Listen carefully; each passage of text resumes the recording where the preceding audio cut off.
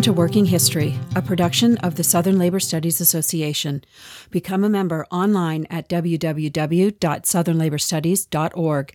I'm series host Beth English, and today we're speaking with Chad Pearson, a professor of history at Collin College.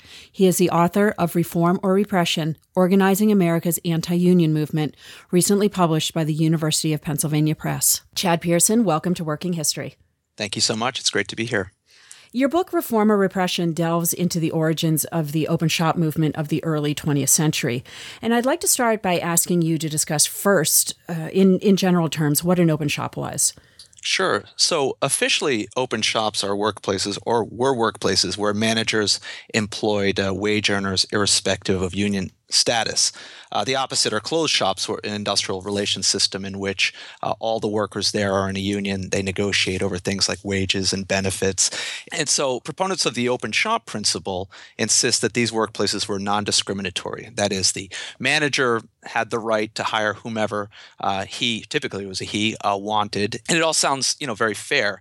And they defended this right to hire, to fire, believing essentially in a system that rewarded and punished based on questions of efficiency and loyalty. So from the perspective of management, you wanted the most efficient, loyal workers based on sort of what we have come to call a meritocracy. And so at the heart of it is the belief that that employers should promote individualism over collectivism. Now, all of this sounds very nice, but in practice, employers would routinely invoke the open shop principle in an effort to undermine unions by firing labor activists, importing strike breakers, and thus driving down wages. This is especially the case during strikes. So you have a strike happening, and employers would say, "Well, this is an open shop. We're going to, fire you folks. We're going to replace you with non-union workers." Mm-hmm. And so employers, of course, in the private sector, they want to maximize profits and enjoy managerial freedom. And this is, in a public relations kind of way, a very effective strategy. And so what sounds better, right? Open or closed shop, right? I mean, right. It just sounds so much better. Right. And how strong was the labor movement at this time in the early 20th century that you're looking at? And what kinds of workers were most typically union members? Certainly, the labor movement attracted workers from many different industries. Many of the folks I write about were in heavy industry. I talk about molders and machinists, as well as light manufacturing, clothing workers. There are printers, folks in building trades, coal miners. They're about, by 1904, I think it was, there were about 2 million. About 2 million workers belonged to unions. So, but joining a union and getting recognition from your employer is sort of two different things. Mm-hmm. And so employers, again, most of whom supported this open shop principle, they wanted the freedom to hire and fire. But sometimes workers were strong enough that for pragmatic reasons, employers negotiated with them. Employers are generally kind of annoyed by the growth of unions and the demands that they make. They see this as sort of a slippery slope that, it's too expensive, they're losing control, and they're very upset about all these strikes because some workers, or many workers, stage these work stoppages in an effort to force their employer to recognize these collective bodies of workers. And so in 1903, just as the open shop movement takes off, there are like 3,500 strikes nationally. It was really quite something. Yeah. So interestingly, you discuss the open shop movement as more than just a push by business interests to break unions and stall the momentum of the labor movement, as you're talking about with, labor movement trying to exert their power via direct action, via strikes, and in legislatures and a number of other things. So my question is, how did proponents of the open shop movement talk about it and try to, for lack of a better term, sell it to the public? As you mentioned earlier, open shop sounds better than closed shop, but how, it seems more nuanced than that. So could you talk a little bit about that? Certainly. This is language was very key, and we see many different arguments articulated by management as well as their allies, arguments that are economic, moral, patriotic, and so on. And so in some ways, I think the open shop movement was one big propaganda campaign. That sounds kind of crass, but when you look at how much language, the different sort of language they used, it's really quite something. So they presented themselves as much more than economic actors seeking to maximize profits in a capitalist society. So they would talk about individual rights, for example, right? Mm-hmm. The right to work in a workplace irrespective of union status. They would invoke founding fathers and Abraham Lincoln. One of the leaders of the movement, a guy named John Kirby, called a fellow leader, David Parry, the Abraham Lincoln of the 20th century, right? Here's somebody who saw wanted to help emancipate the non-union workers from the coercion of closed-shop unionism. Some made tough-minded arguments about how organized labor violated the natural laws of the economy. Right, we have tough-minded economic arguments suggesting that unions were these sort of dangerous trusts. Others focused on the immorality, or what they considered the immorality of labor activities like strikes and boycott campaigns. A few even said that labor unions were more dangerous to the United States than the armies of the entire world combined, right? That this could be a dangerous force. And so it's not just the employers who are making these arguments. We also see folks outside of industrial relations settings make these sorts of statements. Many of the employers had access to the dominant opinion-shaping forces in society, including newspaper editors, there were clergymen, educators. Large numbers of folks really trumpeted this open shop philosophy as a way to help the underdog, as a way to promote a more efficient economic system. So, yeah, we see multiple arguments. Right. And many of these open shoppers saw themselves not as union busters necessarily, but rather as progressive reformers. So how did the goals of the open shop movement jive with broader reform movements during the progressive era? And how was it that the open shoppers could couch their rhetoric in this kind of broader era of reform? Sure. This is very much true. And so one of the things that I argue is that the open shop movement and the principle itself was consistent with, not in contrast to, the dominant progressive themes of the time, the reform era. They very much shaped the reform era and were shaped by it. What do I mean by this? First, we have the popularity of anti-monopoly ideas, right? Very popular at the time. Folks rallying against Standard Oil or the big railroad companies. Employers and their allies in the open shop movement used that same kind of logic to argue against what they called the labor trust or labor union monopolies. And in some ways, we see the origins of this, big labor as a problem, right? That we hear about that in recent years, but we can trace it to an earlier time, to the turn of the century. Additionally, this is a time when we see many moral reformers who seek to help the underdogs in society, women, children. Well, open shoppers used similar logic when they talked about the rights of non-union workers. They talked about them as victims of the labor movement. And one of the most influential organizations to emerge in the open shop movement in the early 20th century was a group called the Citizens Industrial Association of America. And in their masthead on every letter they sent out, they had the saying, "For the protection of the common people." Right? For the protection of the common people. So we see a shift in the early 20th century from employers and elites generally fighting the so-called dangerous classes to an effort to help the underdog. Right? In some ways, this is style over substance, but it matters, right? The rhetoric really matters. Also, we see many of these open shop proponents who view themselves not as enemies of workers, but as allies. And some, or many, even say they're not anti-union. So this becomes very confusing in some ways, and it raises the question of what it means to be pro-union, or as you so nicely pointed out at last month's Southern Historical Association meeting, what it means to be anti-union, right? It's this debatable question. And who are we talking about when we talk about the leaders and supporters of the open shop movement? Who would be members of this citizens group that you just mentioned? Sure. The leaders were often employers representing workplaces of different sizes. And so in making this case, I'm arguing against an earlier scholarship that had talked about the smaller manufacturers, concerned about profit margins, joining these groups and fighting unions, whereas the larger corporations accepted some degree of labor management cooperation and accepted unions. And I say, no, in some ways, this is the lowest common denominator. And so the vast majority of employers I think it's fair to say, supported the movement, or at least the goals of the movement. And these included proprietary capitalists and managers of big corporations. We're talking about self-made men as well as beneficiaries of nepotism. And to back up this claim, I looked at a number of different sources, but one of the most helpful was a 1904 New York Times article that said this is the one issue that unites all employers. All employers. Mm-hmm. That might be an overstatement, but I certainly think it highlights how popular this movement was. The particular organizers tended to be very colorful people. Now, it's one thing to support the open shop principle. It's another thing to participate in the movement, build it, recruit fellow employers.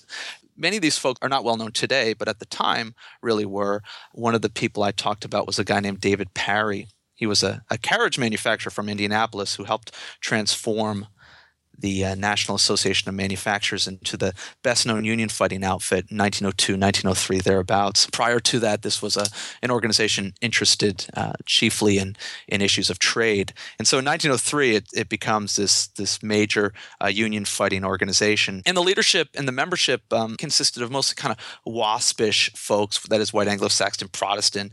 But there were plenty of Catholics and Jews in the movement. There were many garment manufacturers who were Jewish and active in it.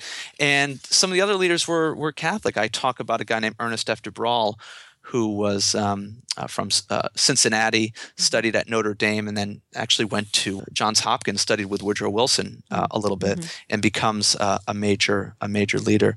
But it's not only employers. We see other folks who lend their support to it, both in the area of activism and in the area of offering legitimacy to it.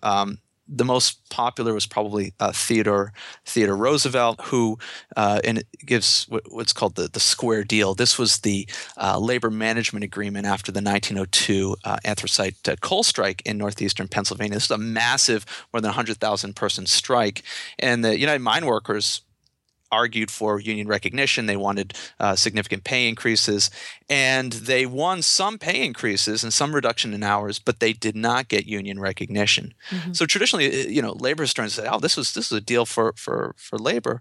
In some ways, perhaps, but employers were so excited by this square deal that they established a newspaper named the Square Deal after it, and they said that they loved Roosevelt. They talked about the Square Deal because it protected the rights of non-union workers, and so that was really key. So Theodore Roosevelt really helped inspire the open shop movement, which is really coming to fruition at that time. There are other important progressives who are well known for in this period. Louis Brandeis was very much he was somebody who was a lawyer for a number of employers associations, helped them get injunctions, but at the same time said he liked unions. Mm-hmm. I have famous clergymen like Washington Gladden, college presidents like Harvard's Charles Eliot and Booker T. Washington.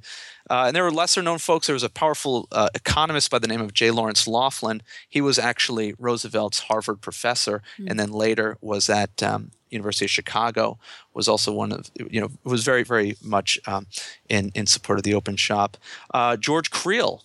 George Creel is somebody we know for being the architect of the propaganda campaign during World War I. Mm-hmm. But George Creel in 1903 was living in Kansas City and edited and owned a newspaper that the Kansas City Independent, that was the mouthpiece for the Kansas City Employers Association. He was also active in the Citizens Industrial Association and helped disseminate anti-union propaganda.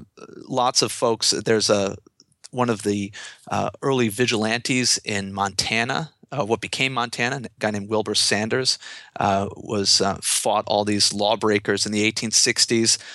He becomes one of the first 2 U.S. senators. Fast forward 1903, he's the one who proposes the idea of Citizens Industrial Association of America. Mm-hmm. He's at that conference. So we can trace this movement to early vigilantes. There's a liberal clergyman, a guy named E.F. Fairchild, who helps build an independent league of labor, the Independent Labor League of America.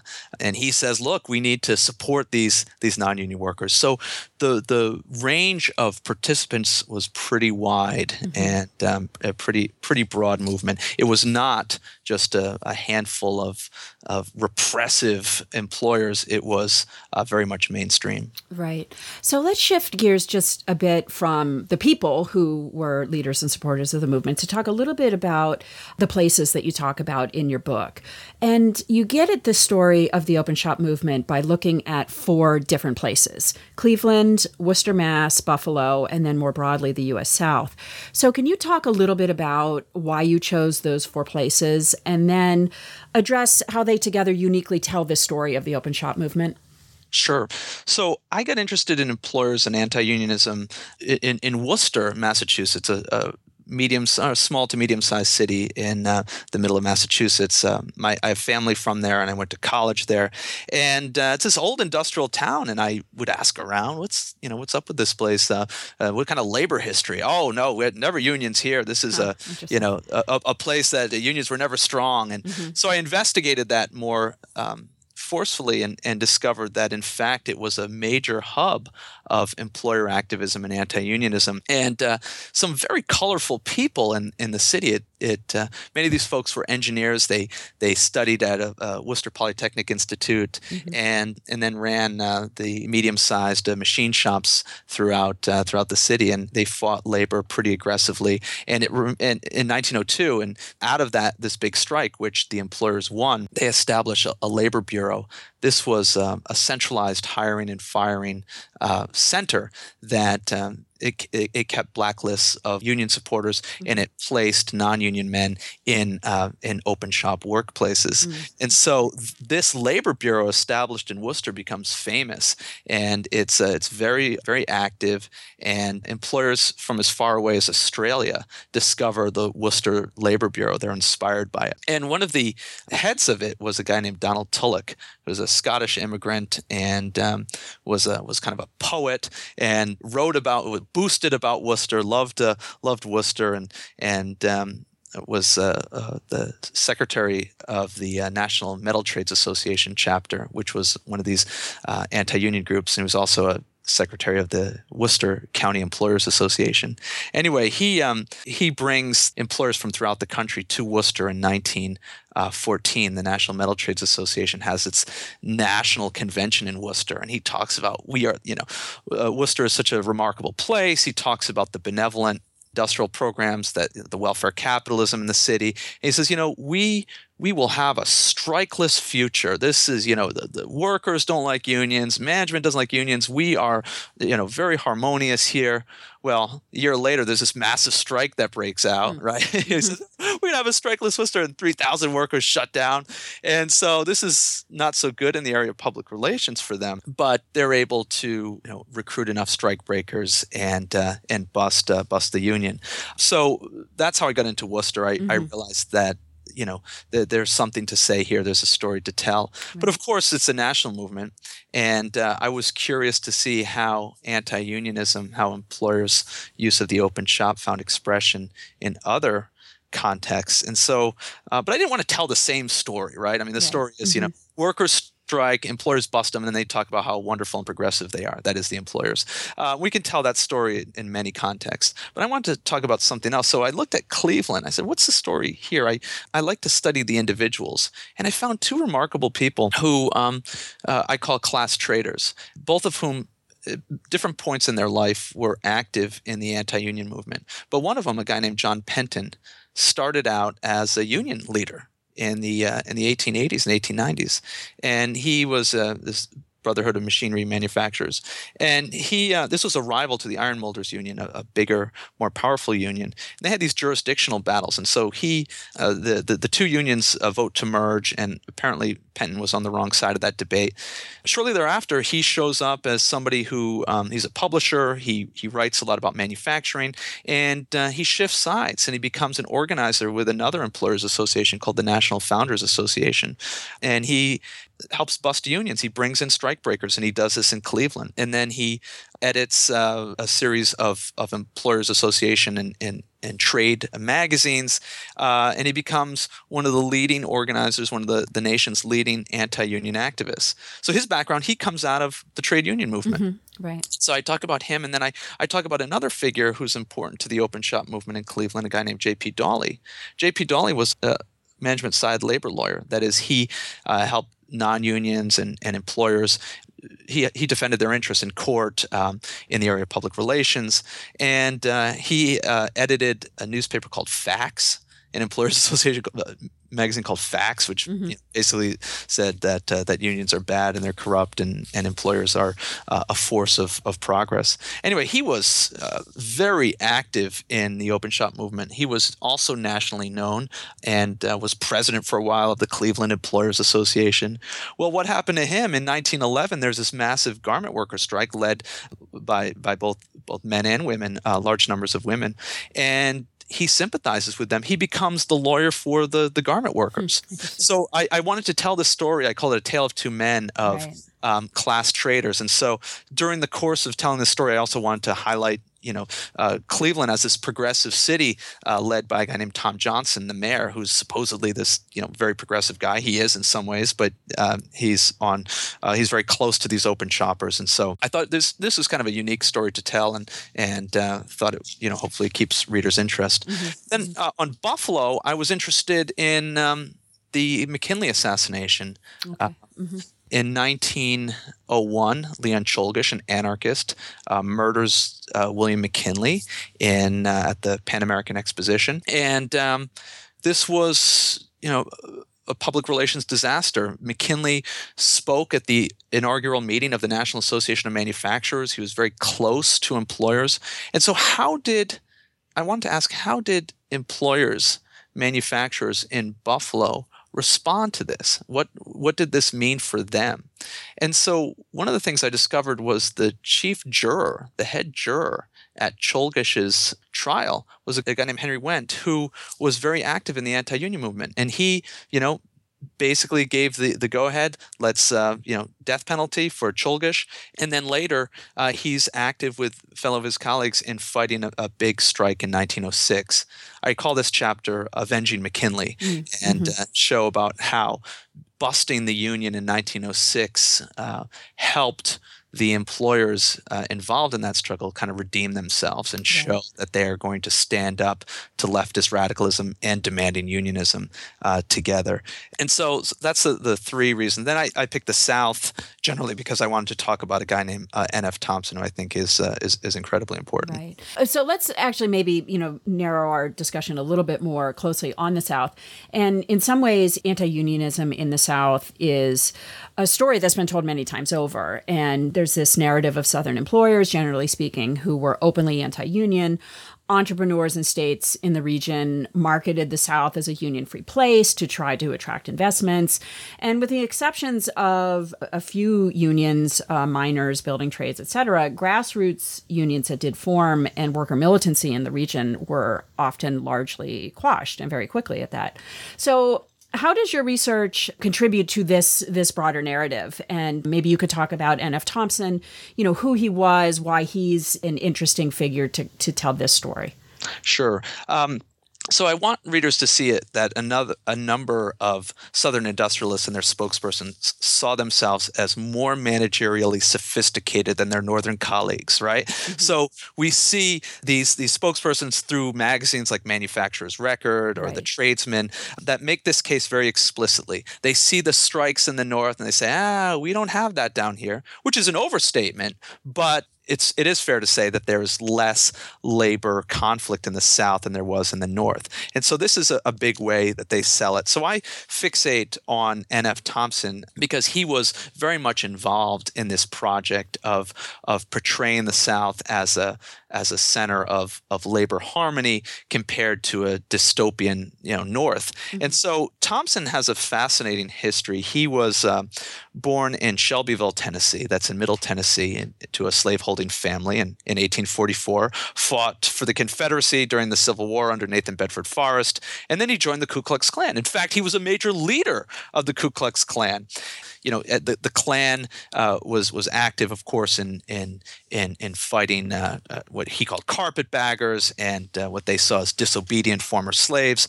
But he was also active in other more reform activities, the temperance movement. He worked as a secretary for many business organizations, including the Birmingham Commercial Club and the Johnstown Board of Trade. He actually went to Pennsylvania, Western Pennsylvania. They knew that he was a good industrial recruiter. He goes there in 1896 and helps them, recruit business and promote their interests. But he really enters the limelight in a big way in 1900 when he speaks before the Industrial Commission. This is a big hearing led by a number of politicians who questioned people from labor, from capital, from the public about the major issues that defined the Second Industrial Revolution. So the monopolies, the railroads, labor issues. And so Thompson is there. This is 1900, and he makes waves because he basically says labor unions constitute sort of the biggest threat to America's government. And he advocated that authorities pass what he calls a justifiable homicide law. This, in essence, would make it legal for employers or non-unionists to essentially kill labor activists who sought to prevent non-unionists from working, right? This is 1900. He gets so much attention, the New York Times, the Nation magazine. And so his anti-unionism becomes very well known. And 3 years after he delivers this electrifying talk, David Parry, the head of the National Association of Manufacturers and the head of the Citizens Industrial Association of America, recruit Thompson to be one of the leaders of the movement, one of the leaders of the National Citizens Industrial Association of America. So very important. So in the South, what Thompson does is he edits The Tradesman, which is one of these major newspapers, and basically talks about how wonderful the South is. We have a lot of labor peace. He also works with a number of elites, both black and white. He organizes these Southern industrial conventions where he brings people like Booker T. Washington and William Council. William Council was a former slave and leader of the Alabama A&M College, and talk about, hey, we don't have problems. We don't have the industrial unrest like you see in the North. The African-American community here, they're law-abiding. And he has material interest to do this because of his landholding. He gets recruited to the movement in a big way and is someone who's very, very important. What was the relationship between the Northern open shop movement and the Southern? When you look at Cleveland and Worcester and Buffalo, and then what was happening in the South and what N.F. Thompson was doing, how were they speaking to each other? Can we really talk about an open shop movement that was truly national? Was it more regional? Was it more local in character? What was the nature of this? Right, absolutely. So one of the things I want to do here is to connect the New South to the open shop movement, and it's interesting because Southerners have this long history of remaining largely, though not entirely, union-free.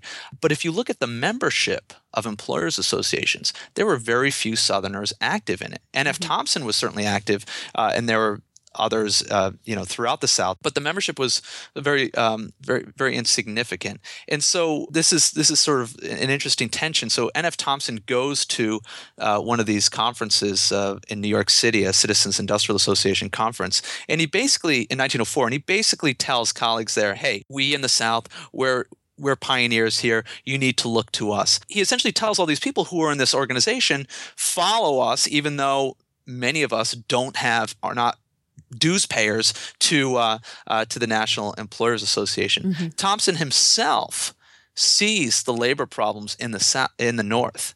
He's in Cleveland in 1899 during this streetcar strike, and a few cars ahead of him blow up.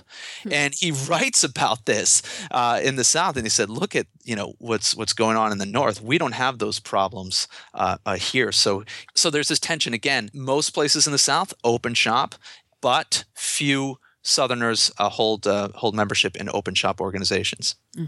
So they were sort of holding themselves up and saying, look to us. We're the leaders in this, even though we aren't part of your form. That's right. That's right. Right. Okay, that's interesting.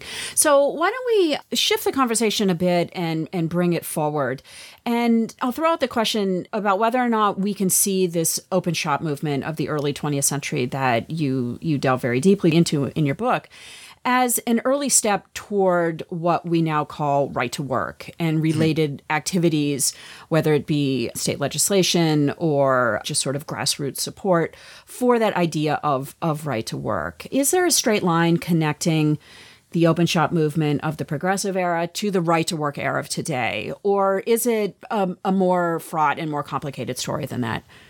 Yeah, so I think the language is certainly not new. Employers and their allies had been insisting that protesters respect the non-union workers' so-called right to work since at least the 1860s, perhaps even before, I don't know. But what's interesting is in the post-New Deal period, when we have the right to work movement, the modern right to work movement, you have commentators drawing connections between that form of anti-unionism to the earlier progressive era.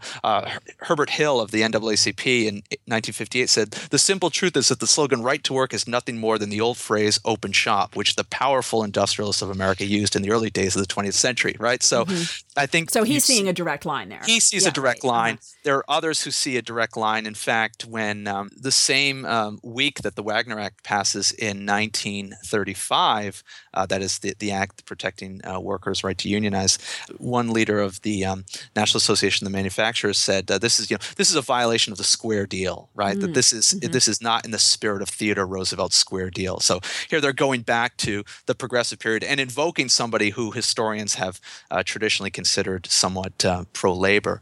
So I think that there are periods in history when workers gain more power and collective bargaining rights. We see that in World War I. We see it more dramatically during the 1930s. But the more I think about it, the more I realize that I think the Jefferson Cowie and Nick Salvatore piece about the long exception is probably correct. This is the argument that the 1930s to the 1970s represented an exception. That is a time when workers enjoyed more rights. Unions were stronger. There's a more generous welfare state. And, what's going on there is we see in the 1930s the state responding to a very militant labor movement and addressing that. So I think there is a strong line. We also see folks who were active in the first wave of the open shop movement, that is in the early 20th century, who live long enough to continue to fight. People like a guy named Walter Drew, who was in a group called the National Erectors Association. And he refers to the fight around that resulted in the passage of Taft-Hartley, a law that severely curbed the Wagner Act and made it harder for workers. He said, this is the same old fight. We continue to fight. So he saw continuity. And so I think the open shop principle has really withstood the test of time. And I wrote this book in part because I wanted to kind of open up a conversation about its enduring power and flexibility. Okay, well, Chad Pearson, you've given us a lot to think about, and thank you for your time talking about your book, Reform or Repression, and we'll be looking forward to speaking with you about your next project. Great. Thank you so much. I appreciate that. Thank you again to Chad Pearson, professor of history at Collin College and author of the book Reform or Repression, Organizing America's Anti-Union Movement, published by the University of Pennsylvania Press. And thank you for joining us for this episode of Working History, produced by the Southern Labor Studies Association.